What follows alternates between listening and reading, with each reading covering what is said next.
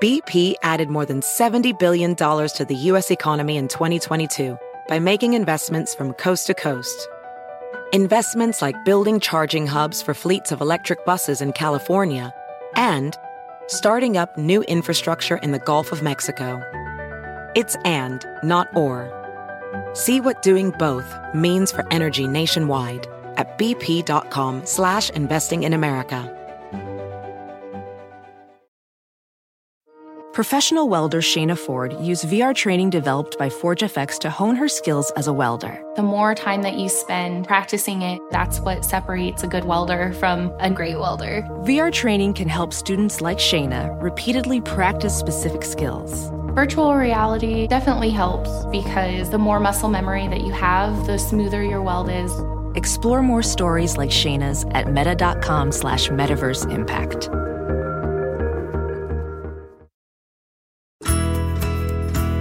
It's Monday, July 24th, 2017, and you're listening to Inquiring Minds. I'm Indre Viscontis. And I'm Kishore Hari. Each week, we bring you a new, in-depth exploration of the space where science, politics, and society collide. We endeavor to find out what's true, what's left to discover, and why it all matters. You can find us online at inquiring.show or on Twitter at Inquiring Show and Facebook. And you can subscribe to the show on iTunes or any other podcasting app.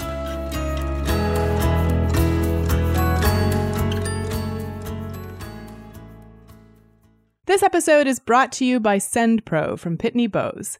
SendPro has 3 times the features of Stamps.com at 1/3 the price. Visit pb.com/minds to learn more and to try it for free for 90 days. After that, you'll get SendPro for only $5 a month. That's 1/3 of the cost of Stamps.com. That special $5 rate is good for the lifetime of your SendPro subscription, but only when you sign up at pb.com/minds. So we have a looming problem. There is going to be a change in our climate. It's already happening, as we know. It's going to cause even more famines like the one that is threatening Africa at the moment. And it's going to leave a lot of people without the food that they're used to eating, even those who have a plenty of food at the moment. So we need to figure out how we're going to solve this problem. Now, one of my friends is Brian Fisher. He's the lead entomologist at the California Academy of Science, and he's well known for his very complex and interesting work on the social lives of ants, or ant colonies in general. We've had him on the show in the past in episode 70. It's called The Real Ant-Man. And for a while, he sort of started to feel as if he needed to do more than just study insects. He actually wanted to help save the world and fix a fundamental problem. So, with fair warning, we are going to be talking on this show about eating bugs. Why fair warning? It's only culturally weird here in the Western world. It's actually fairly common to eat bugs in many other cultures. Yeah, and I guess there are certain kinds of bugs that we eat here, even, a lot of them we don't even know we're eating them. But yeah, I think it still weirds people out. I think it weirds you out. It definitely weirds me out. So that was the first time you had insects? That was the first time. Wait. So this is a spoiler alert. I will be eating insects on this show, or at least I might. I will be asked to eat an insect on this show. And I'm telling you, it does not look like cricket flour, which I've had in my pancakes and on my oatmeal in the past, which just looks like regular flour. This was a real dead cricket. There was no chance that it was anything else. I actually like crickets. I think they're tasty. They're crunchy. All right. Well, let's take a short break and we'll be back with my interview with the real Ant-Man, Brian Fisher. Support for today's show comes from Forever Labs. Founded by Steve Klausnitzer and his expert team of doctors and biomedical research scientists, Forever Labs aims to help everyone live better for longer. Forever Labs help you store your young, viable stem cells today so that you can access them for future use in rejuvenation therapies, fighting age-related disease, or other treatments that might become available in the future. Like the car you drive, your stem cells accumulate wear and tear over time, and the number and therapeutic quality of our stem cells seems to diminish with age. So the idea is that if younger stem cells are better, having them on hand for the future might help us live a healthier life once there are therapies that have been discovered that put them to use. Not to mention, stem cell usage is advancing rapidly every year, and stem cell treatments in animals suggest that they might have the potential to increase lifespan in other species. So why not ours? It's entirely possible. So don't wait, get started today. Just go to in.foreverlabs.com/store1 and enter the referral code MINDS. That's in.foreverlabs.com/store1, referral code MINDS. This episode is brought to you by SendPro from Pitney Bowes. SendPro has 3 times the features of Stamps.com at 1/3 the price. You can print stamps from your computer, which saves you time and money, of course. No special equipment is necessary, and no more waiting in line at the post office. Pretty much my least favorite thing to do. Compare shipping rates and delivery times between the USPS and other major carriers to ensure you always get the best deal when you ship packages. And you can print paid shipping labels for USPS, UPS, and more. You can also track your shipments from the same easy-to-use interface. And Pitney Bowes has negotiated special rates for SendPro users, so savings start at just 3 cents per stamp. Businesses can even mail now and pay later with flexible payment options. Visit pb.com/minds to learn more, and when you sign up, you'll get SendPro free for 90 days. You'll get a free 10-pound scale, and when your free trial is over, you'll get SendPro for only $5 a month. That special rate is good for the lifetime of your SendPro subscription. It does not expire. That's $5 a month for SendPro versus $15.99 a month for Stamps.com. That's 3 times the features at 1/3 the price. But you can only get this deal for a limited time by going to pb.com/minds. That's pb.com/minds. Take advantage of this incredible offer.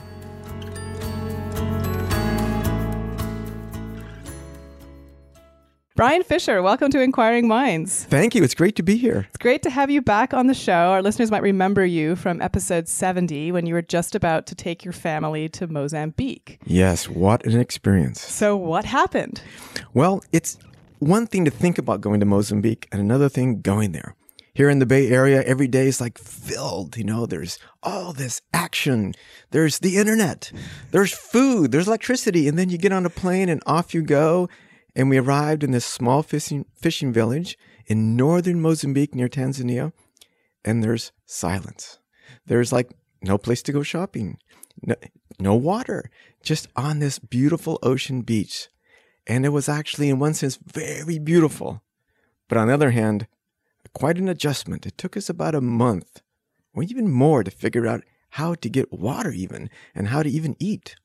So tell us why you went and a little bit about, how old your kids were and sort of what was that like? Well, our kids are 5, my daughter Anna, and our son Pedro, he's 10 when we left to go there. And they were all game. They didn't get phased at all. Kids are great about traveling. It's the adults. We're used to our coffee in the morning, water that doesn't taste like salt water to drink, and having something besides beans to eat. All are good things. But it was quite an adjustment. And why, though, is because I work in a neighboring country, Madagascar, just off the coast of Mozambique. In fact, it was attached to Mozambique about 100 million years ago. And I've been working all over what I call the Southwest Indian Ocean, Madagascar, Seychelles, Comores, and to really understand where the animals came from, especially the ants, my specialty, I decided I better visit what was once attached to Madagascar. And the closest place is Mozambique. But we knew nothing really about the ants in the most northern part of Mozambique. Because of civil war, conflict in the country, very few people have even traveled through that area. So we decided the only way to do it is just to move there, spend a year, thanks to Fulbright, and we were lucky that we could just live there and travel. In fact, some of the greatest records discoveries we made were actually in our backyard. That's how unknown this area is, that one of the first record of the genus Terratainer, where was it found? In our backyard. So what was your day like? Did the kids go to school? Did you what did you spend all day in the family digging up ant colonies? What was it like? Well, right. So we were excited about leaving because here in my office, day life here, probably 95% of my time is spent going to meetings and bureaucracy, and that leaves 5% for research. So let's just spend a year doing research. Wrong. So going there, it was 95% spending your time figuring out how to live and 5% of your time doing research. Now, we had to get our kids, and they went to the local school. They didn't care that the language was Makula and Portuguese. And we had to find a way to actually get the kids to be watched. And then we could travel around. That meant we had to buy a car, get it registered, and then figure out how to get our visa situation, which is very complicated at that time in Mozambique. Now it's resolved, but we were there during probably the worst time for visas in Madagascar. We basically had to flee the country every 30 days. So we could be like 1,000 miles from home, have to drive back, pick up the kids, and then flee to the Tanzania border, cross the border for 10 minutes, and come back every month. Wow. Very inconvenient for a year, but it worked out. So tell us a little bit about the research that you were doing. So when you actually did have the time to look at some ant colonies, what did you do? Well, we collected, and I brought a team over for 3 months from Madagascar, my field team. And it's so different than Madagascar. Madagascar has only about 10% of the forest left. So there, collecting is about going to that patch of forest. While in northern Mozambique, there's forest everywhere. So you can just drive down any road and pull over, there's forest. So all we did was drive down the existing roads. It was rainy season, so very difficult, but we just drove. None of this mapping, where is there a forest? No, we could just drive anywhere. And that's why even just near our home, we could make great collections. But Mozambique has something else that's interesting. It has these mountains called Inselbergs that shoot out from this kind of very flat lowlands. And those mountaintops have a different type of habitat on it. It has rainforest. And that rainforest could be, or was connected to rainforest all the way to the Congo Basin. But over the drying phases over the last 30 million years, they've separated. So we wanted to see, where do those ants come from? Are they just lowland ants now from the dry forest moving upwards? Or do they represent relics from this 30 million-year-old connection to the rainforest of the Congo Basin? And nobody's looked at the ants. So we went and climbed up these mountains, and our results are most exciting for that. We found exciting, amazing things that we found up in these rainforest mountaintops on these isolated mountains.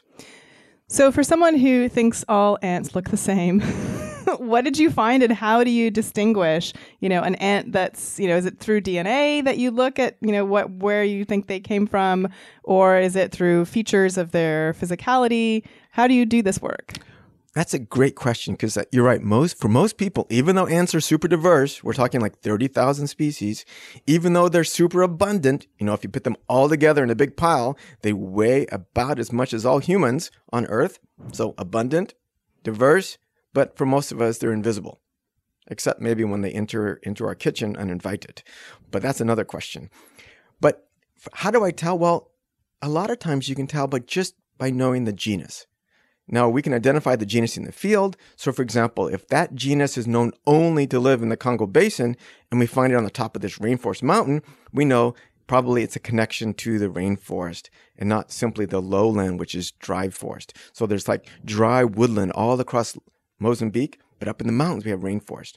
So we found different genera, a total of 10, that were not recorded before in Mozambique and not known from the lowlands. So we could actually say, yes, they're found up here in the highlands. Therefore, that's a potential connection, historical connection to when that forest went all the way to the Congo Basin. So what is the implication of these findings that you came back with? Well, one thing is, if we wanted to actually prioritize small places that are most important to preserve, it would be the rainforest in Mozambique. And actually, all the mountains we surveyed, there's only one left that has rainforest that starts at about 400 meters and goes all the way up to about almost 2,000. Only one. And that forest, that mountain, is not protected. So we've been championing this idea that should be the number one priority. We did not find much differences in the lowlands. So almost anywhere was the same in the lowlands, and there's a lot of it left. I'm glad there's some parks already in the lowlands, but there's no parks for this rainforest. And that's, to me, and it's had twice the diversity of species, unique species that have this unique historical perspective, this story of this connection possibly to the Congo, completely unpreserved. We're lucky that the Kew Botanical Garden is also very interested in preserving that, because they found interesting plant species up there. But as a national level, it's still not highlighted enough. And it's so small. It's just one mountain. But meanwhile, the locals are still living there, moving up the mountain, cutting down the forest to grow rice and beans and corn. So with time, very shortly, it could be gone. So let's say you found, you found some species that are different, that, look different. To me, always the interesting thing about ants is their social life. Did you, or were you able to look at how these colonies behave differently at different parts of the country? Or is that too big a task for the time that you had? Well, we did devote about a month to it. We had another visitor from Paris, Christian Peters, who is a behavioral specialist who works at how ants evolved to reproduce. And he came and we looked at ants along the coast. We looked at one ant that had this weird behavior. It's so strange, this ant. We still don't understand it exactly, but let me just give you some specifics. Most ants have 3 pairs of legs and they can walk anywhere. This ant has this middle pair going up. So if you took this ant and put it on your hand, it can't walk around. Where does it live? It lives inside another live tree, and it burrows, has these big mandibles that burrows tiny little tunnels through the tree. And those middle legs kind of hold it up to the top surface of the tunnel. And they're just can spin around, whipping around, and they never leave. It's clear they never leave these tunnels, right? Is it like a roller coaster car that's like in a spiral roller coaster? It's in these tunnels, whipping around. You can go anywhere because it's got this middle leg that goes up. Okay, what does it eat? But before I tell you what it potentially eats, let me tell you some other facts. It's the only adult ant in the world that produces silk. And it's lining the silk in this tunnel and using the silk to close any holes that may open in its tunnel. Why? Why is it producing silk to do this? Why doesn't it just take something else and plug the holes? But it produces silk. In fact, its entire head is a big silk gland. And to make it even more confusing, there's another insect in these tunnels. It's called a mealybug or a wax scale, and it lives, and there's thousands. It's just stock full of these little yellow other insects that are tapping into the phloem of the plant. Now, the assumption is that this ant is rearing these other insects to eat what? Are they eating them? We don't think so. We actually think it's eating the wax that's produced by these. So it's living off the wax that it's like herding. So this ant has like domesticated another bug, right. The way we do chickens and cows and so forth. Yeah, and here it is, just living in these plants all along the east coast of Mozambique, like hum-de-dum, nobody's looking at me, hidden away, and here we are, and we just studied that. And we also started studying the ant that we found in our backyard because it was interesting that this genus doesn't produce winged queens. Most ants have a winged queen phase where the queen flies away, mates with the male, then takes off her wings and starts a colony. Well, this ant reproduces without winged queens. It has a queen that mates and then just walks away and starts reproducing. So we study that. So it's fun to be the early people, right? There's so many things that are unknown about ants that it was like the 19th century explorers. Everything we looked at potentially could be new. Everything we looked at was completely unstudied. When you go to school and learn science, you think, wow, we know so much. We must know everything. And then you go out in the real world and start observing something. You realize, most cases, we know nothing about that. And to me, that's the most exciting part. So for me, it was like living a year of exploration. Very different than like flying in with your team for an expedition for just a few weeks and flying back home. We were living that. So it was part of our lives. We would go into bars and give talks about exploring and ants, and the people would love it. So it was a real frontier community where we could actually be part of that frontierism and be the explorers a part of that frontier community. And it was really a great experience. And so, you went there for a year because you couldn't get permissions and, to just come in with your lab for a month and do what you needed to do. Do you find that having spent a year there, having been able to, sort of, as you describe, interact with the locals, do you think they now would be more open to bringing other scientists in? Well, what was hard about organizing Mozambique is that, one, we didn't really understand from a practical and logistic point of view how to do it. So, to do this kind of trip, we need permits. How do you get the permits from outside? There was no response or help from the country.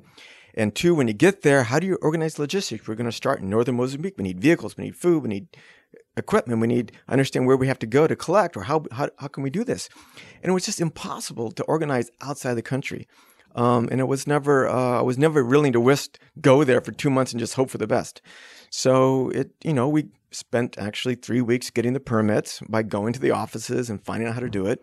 And we bought a car, and figured out how to get it registered and get a driver's license and do all that kind of stuff. And then we were set. It's a huge investment. So we made the best of it and lived there. And we could have done the same work if we had all that organized for us. But I actually enjoyed really being part of the community. So that was 2016. Right. So what happened when you came home? What was the reentry like, especially for your kids? Well, the kids, once again, immediately missed the great life we had. They're flexible. They've already quickly adapted, but it was amazing. All the things we feared, in a sense, except maybe illness or disease, weren't true. Like, security for the children. Actually, Africa is a child's paradise. They have complete control. They're more free there than they are in the United States. Everything's for the kids. Everybody's so polite to kids. Everybody will do anything to help your kids. It's kids rule there. You can stay out late. You can be free to walk around to the ocean. You can swim in anybody's house. If we had a bus to pick up our kids to go to school, if they didn't come home, it was like, no panic. They probably just went to somebody's house. We'll hear later about that, so no worries. But it took us a while to adjust to it, Now, I was always shocked about seeing a 4-year-old sitting behind a pickup truck while their dad's up front bouncing the kid around down the highway. But, it was good for us, I think, to see such liberty for the kids. So when you came back, did you continue to do on that work, or did you switch to back to some of your work in Madagascar? Well, I switched to working back in Madagascar, but we're still processing the ants. In fact, all these drawers of ants you see around this collection in my office here are actually ants from Mozambique. That's the product of our work in Mozambique. Yeah, so I'm seeing, just to describe to our listeners, there's all these piles of boxes with all these ants with little pins in them, and they all look the same to me. Each one's special. Each one's, we're going to database them and image them. And no, I know, but that's what's amazing. Like, I'm sure that you can see differences in them that I'm blind to. But, is that, do you look through a microscope to see them? I mean, some of them look so similar that I imagine, like, how do you know that it wasn't just mislabeled and it's part of that one? To really appreciate ants, though, it's true. You have to see images of them or see through a microscope. Then they're absolutely beautiful. Well, most of them are. There's a few ugly ones, but most are beautiful. But while I was in Mozambique, I also thought more about my role as an entomologist. Like, I was living there and I was working on something for them locally, something so bizarre, right? Just collecting ants to see what was there. And this is, hard for them to realize that could be important at all when finding food is like the most important thing, or water. And there was a dry year that year, so getting fresh water was really hard. And the same thing in Madagascar in a sense, and I've always struggled with this. I love the organisms and animals, and I go to Madagascar and I fall in love with these forests, and I'm also watching these forests disappear. And I'm saying all the time, well, biological exploration, discovering who we share this planet with is important. But at the same time, I see the forest still disappearing. In fact, I've worked in Madagascar for 20 years, and the forest is still disappearing. So what have I done to help save the forest? I say it's important to discover what's in the forest. I believe that. But what we're doing is creating tools to help monitor and see what's happening to that forest. So yes, our data says that yes, we're losing life, species. Yes, forest is disappearing. But what's the solution? I haven't really come up with how our research provides a solution. So I wanted to change that. So I launched a new network that started in January 2017 called Insects and People of the Southwest Indian Ocean. And there we wanted to do two things, is basically take entomologists off the sidelines of conservation and put them right in the middle of it and say, look, if you say what you're doing is important, let's see an outcome. Stop sitting on the sidelines. What are the outcomes going to be? Stop saying we should fund you because you say it's important. Show us it's important. And do it for an issue that's relevant right now, and that would be conservation. So I invited and wrote to all the entomologists working in Madagascar, and we formed a small team of people dedicated to say, let's take our knowledge. And basically, there were kind of three avenues that we decided to focus on. One is simply very easy promoting the icons and beauty, like tourism of the insects of Madagascar. You can go to Madagascar and not see a lemur, but there are beautiful insects everywhere.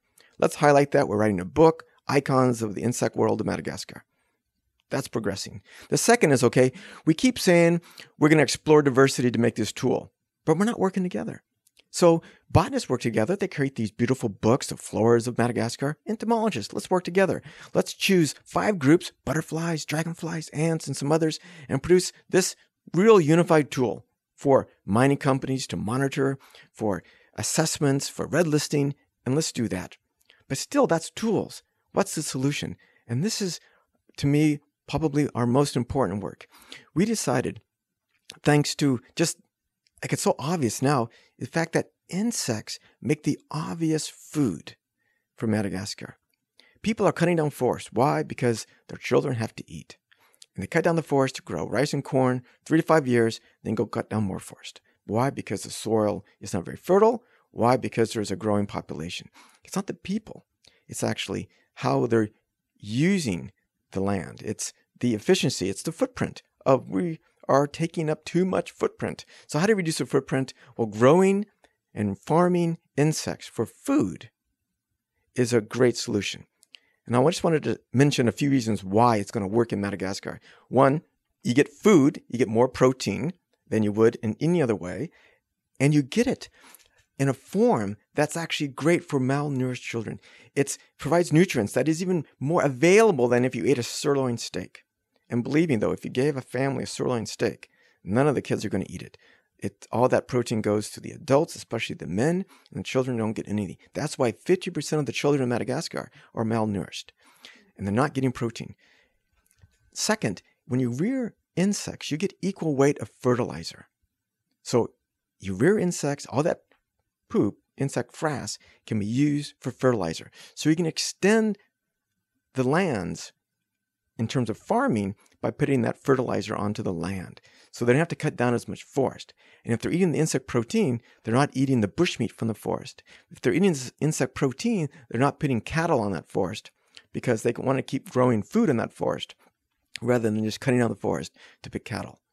So those are the important reasons. But there's a third that's making it even easier in Madagascar, is that traditionally in Madagascar, they reared insects, where they ate insects. In fact, the early 19th century explorers, 1880 up to about 1920, highlighted how nobody's hungry in Madagascar. They grow rice for 6 months a year, but they still have food the entire year. Why? Because they eat insects. They prize the silkworm from the high plateau of Madagascar. They prize the locust that's in these swarms. They would actually, in these swarms, get more protein from their locusts than they would from their crops. They would take the locusts, boil them, dry them, create a powder, and they would use that powder throughout the year to add it to their porridge they have in the breakfast, and that's how they would be plentiful with food throughout the year. Now, what's happened? One, modernization of this idea that insects shouldn't be eaten. So yeah, where does that come from? I mean, you've got a bag there of crickets, which you're going to have some. Ask me to eat, and I have to say, I've had low-level anxiety since we started this conversation, thinking about the prospect of eating the insect. Is that something that is an evolutionary or a cultural thing? It's definitely cultural, and it's kind of the westernization of concept of food. Now, attitudes toward food. Now, there's lots of reasons you could be absorbed that, but we all eat sushi, right? Mm-hmm. So why can't we eat land shrimp? Yeah, so sea locust. You're eating right. Sea locust. Call it sea locust. But why can't we eat land shrimp? Land shrimp being just a cricket. So, but we didn't always eat sushi in this country, right, for example, right? And I recently heard another episode of a podcast called Startup, where they talk about, this sort of movement to bring bugs back onto the table. And they talked to the sushi chef in Vancouver, who apparently was one of the first people to really popularize sushi. And he had two things. One is that you have to hide the thing that you want them to eat in food that people are used to. So that's where sushi rolls came from. They actually put the seaweed on the inside and the rice on the outside, so people would eat the seaweed and learn to love it unknowingly. And two, you need to have celebrities show that this is a food that is desired by people that we look up to. And so I wanted to bring those up as sort of two strategies to ask you, because it does seem like, someone did send me a packet of cricket flour that looked nothing like crickets. I mean, it just looked like flour. And I've made pizza from it. I've made muffins from it. And it's okay. It still makes me feel adventurous. And it's not my, I don't go after it because it tastes better necessarily. And so, but I don't know. I love chips, and I haven't tried the cricket chips, but apparently people have made them into chips. I don't know. What do you think about this idea that we need to get over this notion that it's not food? That's true. That is, especially for Western cultures here in the United States, where in our local markets we don't see it. So it's going to be really hard for us. And here we can be rationalized. Wow, it's a low footprint, or it's really good for us, and that still won't motivate us to do it. So there's got to be other ways. It's got to be like through celebrities and so forth. But I was kind of worried about that in Madagascar. In fact, so much such that we actually incorporated from the very beginning a kind of an anthropologist that way that's going to look at attitudes and so forth. And then I realized, wait a minute. Even the local market in the capital, that's everybody's westernized, are still selling insects. I didn't even see this before. My eyes were blind to this. That even the markets right next to where our center is based in Madagascar is selling silkworm pupa. And I didn't even realize that. I walk by it every day and I'm like, wait a minute. So people are buying this still, even in the capital. And then I did some research. And the last living queen of Madagascar, she actually had 2 chefs that specialized on insects. And she had people that went out around the whole country. This is just 100 years ago, that actually collected insects for the queen. It was the most prized dish, were the locust. And unfortunately, this locust was eaten everywhere until quite recently. And it's kind of a sad story that I'm just now digging into, realizing that the locust is actually been westernized as the plague. And in fact, if you see the most recent Planet Earth, BBC Planet Earth 2, they switched from showing a whole swarm of penguins and going, how lovely it is to see all these penguins. They switched to Madagascar and show a swarm of locusts, and they call it the plague. And they thank the Food Ag Organization of the United Nations for being there to spray chemicals to kill them all, without even realizing that traditionally this was a major food source for the people of the southwest of Madagascar, who right now are suffering from a famine with nothing to eat. They would get more protein and food from the locusts. They can't eat it now because they're sprayed. They eat it now, they get sick. So basically the major food source is now corrupted by outside interest, who, because of big capital money coming in, $45 million a year, that's going to people's pockets in the capital, and they're spraying. That's a really sad story. Yeah, and if you talk to them locally, they'll be like, what happened to our locusts? Why can't we eat them anymore? So what we're doing is we started a program to go around and document the edible insects, not just document them, but actually figure out their life histories, figure out their host plants, and we actually want to commercialize and upscale the production of those to make them not just seasonal available, but actually, if we can commercially make them available, whole insects and insect powder for protein to add to porridges.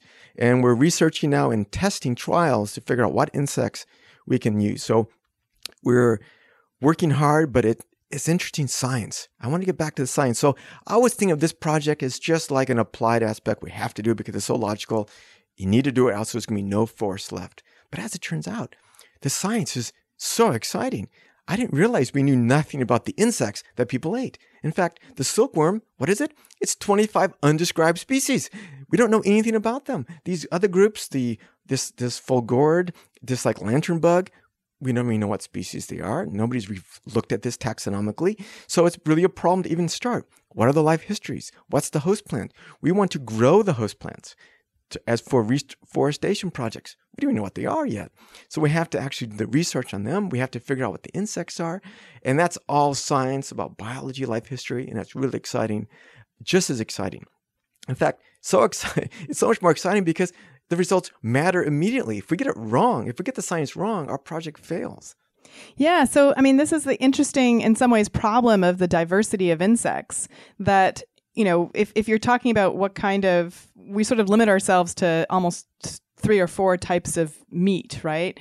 And this is an interesting thing the Startup Podcast brought up, is that we don't even call them, like we don't say we eat cow, we say we eat beef. We don't say we eat pig, we say we eat pork, because it sort of takes you one step away from thinking about actually eating the animal. But so chicken, pork, and beef being like the 3 main sources of meat that we eat, but there's hundreds of millions of different types of insects. So how do you even decide where to begin in terms of figuring out which are going to be the best species to harvest? Well, we're lucky in Madagascar, people still eat insects locally and seasonally. So whenever that insect is available, they go out and start eating it. So we're surveying that right now and documenting. So we're figuring out, we're looking about their life histories.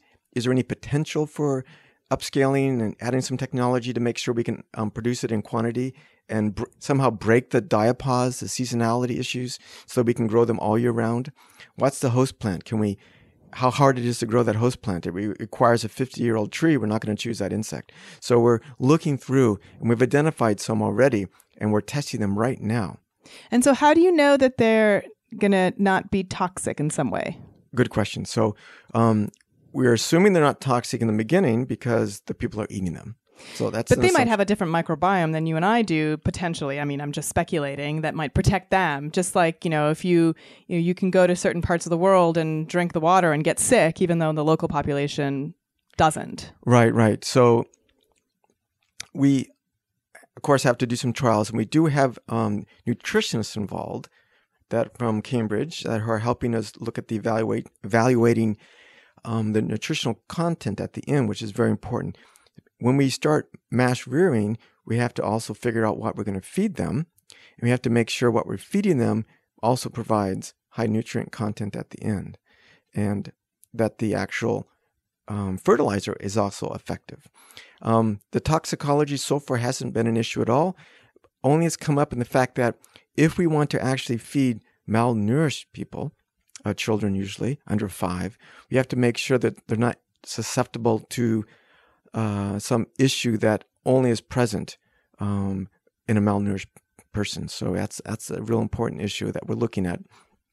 But we haven't had any issues raised at all about toxicology because these people have eaten them for thousands of years. And I imagine that's a really big problem. We now talk about, grass-fed beef as making healthier food for us. And because insects are so small, I imagine that, what you feed them makes a big difference in terms of, is that true that it could affect their nutritional content? It does affect that. So we have to make sure that our input still provides a high quality output. So in Madagascar, to make this at a large scale, we have to control cost at what we're feeding them, right? So we're, instead of like the silkworm, which requires putting the eggs on one species of tree out in the forest, well, let's bring it inside. So what do we do about getting the leaves inside? Well, we're growing the trees in nurseries, planting them, then taking the leaves, drying them, creating a paste out of it, bringing it in with a kind of a liquid solution, and then feeding the larva of the silkworm. And that's how we're having the same kind of source of food, but actually just in a different form. And that's kind of the commercialization that we're exploring right now, how to do that. So if I'm thinking about like what a insect farm looks like, I'm sort of imagining, big sort of cases of insects, and they're eating whatever it is that you're feeding them. And then, how do you get rid of their poop? Is that like the right way to think about it? Or imagine these kind of like trays, little plastic trays that are on a shelf, and you can pull out the little trays, and they're growing there, and you can move them from the next stages and that's how you clean them. You just shake them, and all the other frass will fall through, and you move them to a new fresh container, and then you dump the other stuff into the fertilizer bin.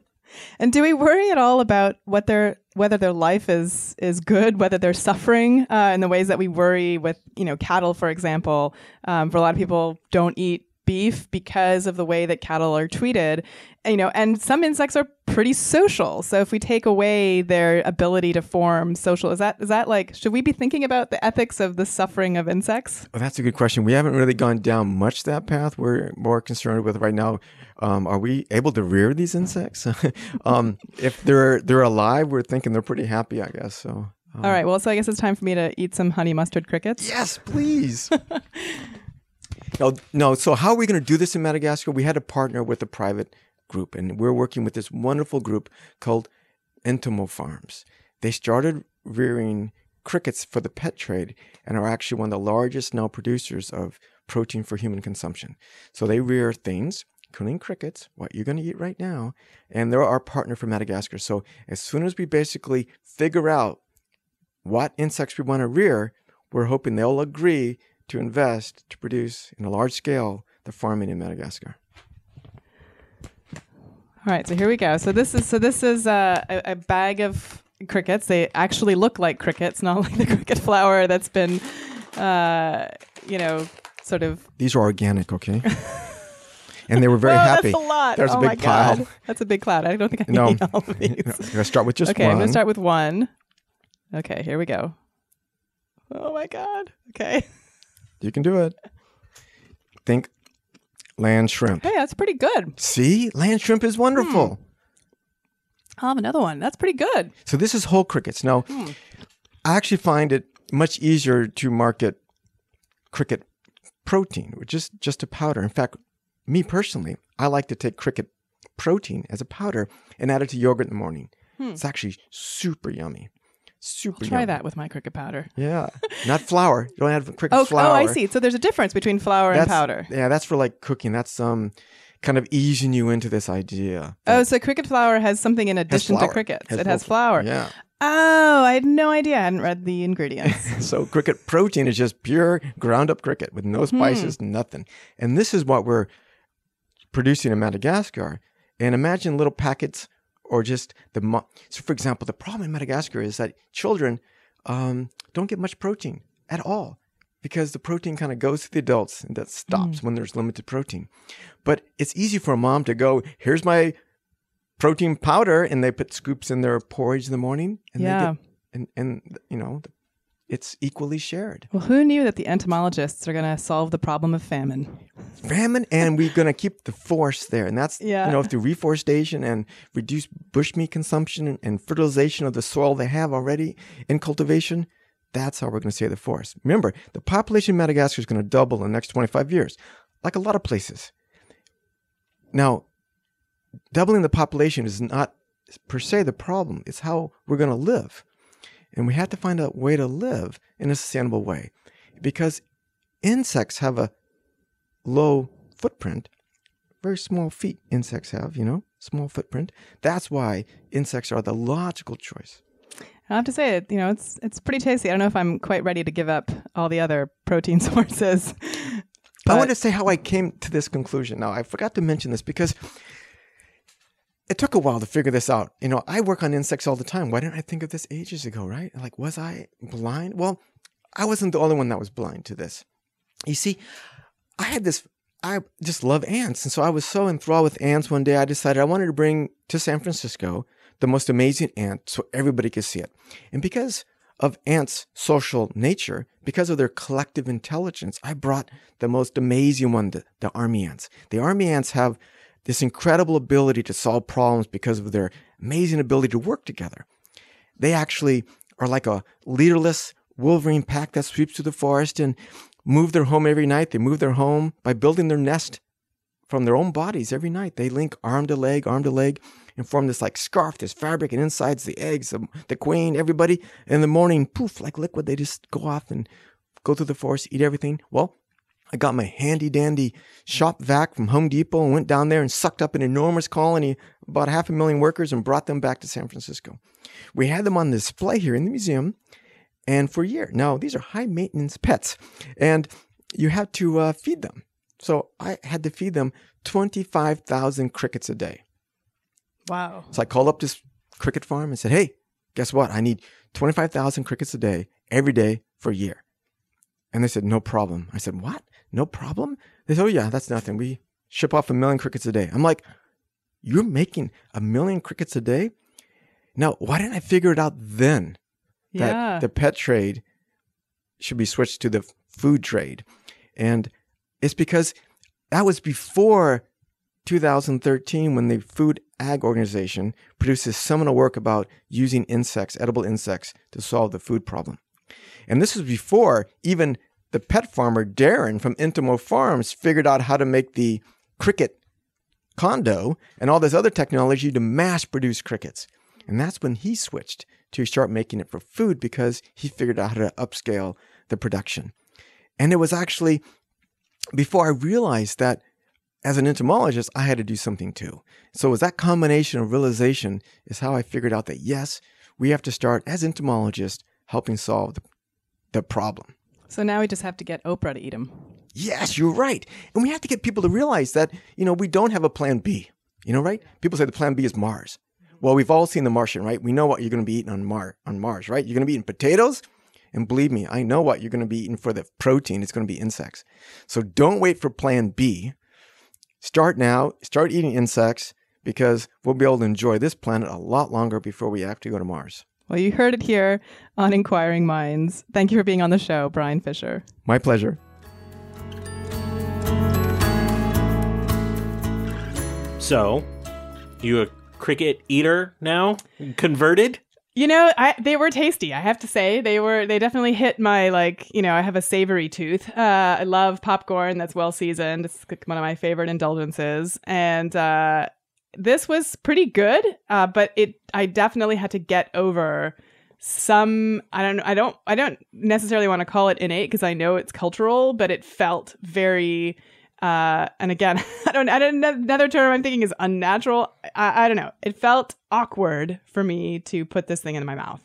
There's one insect item I desperately want to try and does actually freak me out. There is such a thing as a mosquito burger where they basically cook up mosquitoes into a burger patty. I've only heard rumors of this and seen a video of it.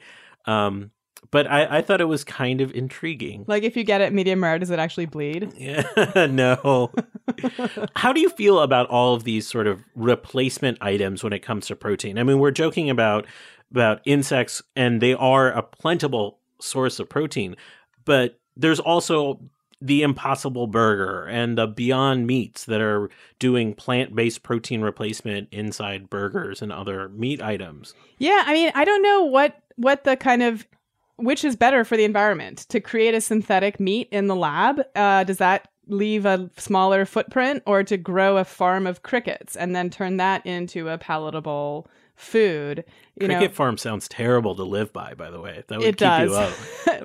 Yeah, I'm sure we can CRISPR out the gene that makes them sing. I don't know I assume the plant-based burger has a lower carbon footprint. But, I mean, you bring up a great question. How much of a difference does this make? Yeah, I don't know that it does. Because think about, growing soybeans is not, you need a lot of water. And, you maybe don't need as much water to grow a bunch of crickets. And maybe the, per pound protein numbers. I don't know what those numbers are. I think But we're not question. making that replacement. We're making a replacement for the cow. And so what matters is the uptake. And the uptake of people substituting the cow for crickets is going to be low at this point, but the substitution for cow for plant-based burger that tastes like a burger may be higher. Maybe. I mean, I still think there's a lot you could do with the ground up crickets, but maybe you're right. I've recently seen a whole list that's been, publicly out there of the changes in behavior that you can make personally that will have the biggest impacts on climate change, or at least on carbon emissions. Yeah, the one chart that I saw was basically have fewer kids. Have fewer kids is high on that list. But I think the one that actually caught my eye and number one on the list was actually better control of refrigerants, because they're a much more potent greenhouse gas when they get emitted out into the atmosphere. And so I think what's actually interesting here is all the discussions about our dietary behaviors and the cars we drive. Those aren't the necessarily the top 1, 2 on the list. There's some behind the scenes ones, and I'm wondering if we should put more attention on those to bring them to the fore.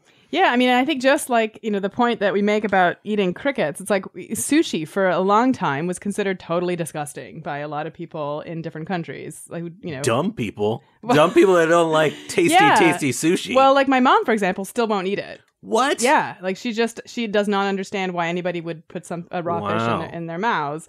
And like, so, there's that startup episode that I mentioned on the in the interview with Brian that, suggests that there's this chef in Vancouver who came around this by like, making it look like something else. And I think that there's a real lesson to be learned there, not only for how we consume crickets, but for a lot of these ways of reducing our footprint on the environment. If it becomes, it's about how you brand something. It's about how you market it out. So, well, I have to say I've had insects from a food truck, and it actually made the experience better. So I recommend it. Excellent. So that's it for another episode. I want to thank you for joining us for this installment of Inquiring Minds. And we'd also like to thank our supporters on our Patreon campaign, especially David Noel, Michael Galgul, Kyle Rahala, Joel, Jonathan Worsley, Yushi Lin, Eric Clark, John Kirk, Jordan Millar, Herring Chen, Sean Johnson, and Nick Cadillac. You can visit our website at inquiring.show, and you can support us at patreon.com/inquiringminds. You can also find us on Twitter at Inquiring Show and Facebook, and you can send us comments, feedback, future guest ideas, or anything else you'd like to our new email address, contact@inquiring.show. Inquiring Minds is produced by Adam Isaac in cooperation with the Climate Desk, a journalistic collaboration in partnership with many media outlets. Our music is provided by award-winning producer Rian Chian. And we're your hosts. I'm Indre Viscontas, and you can find me on Twitter at IndreVis. And I'm Kishore Hari at Science Quiche. See you next week.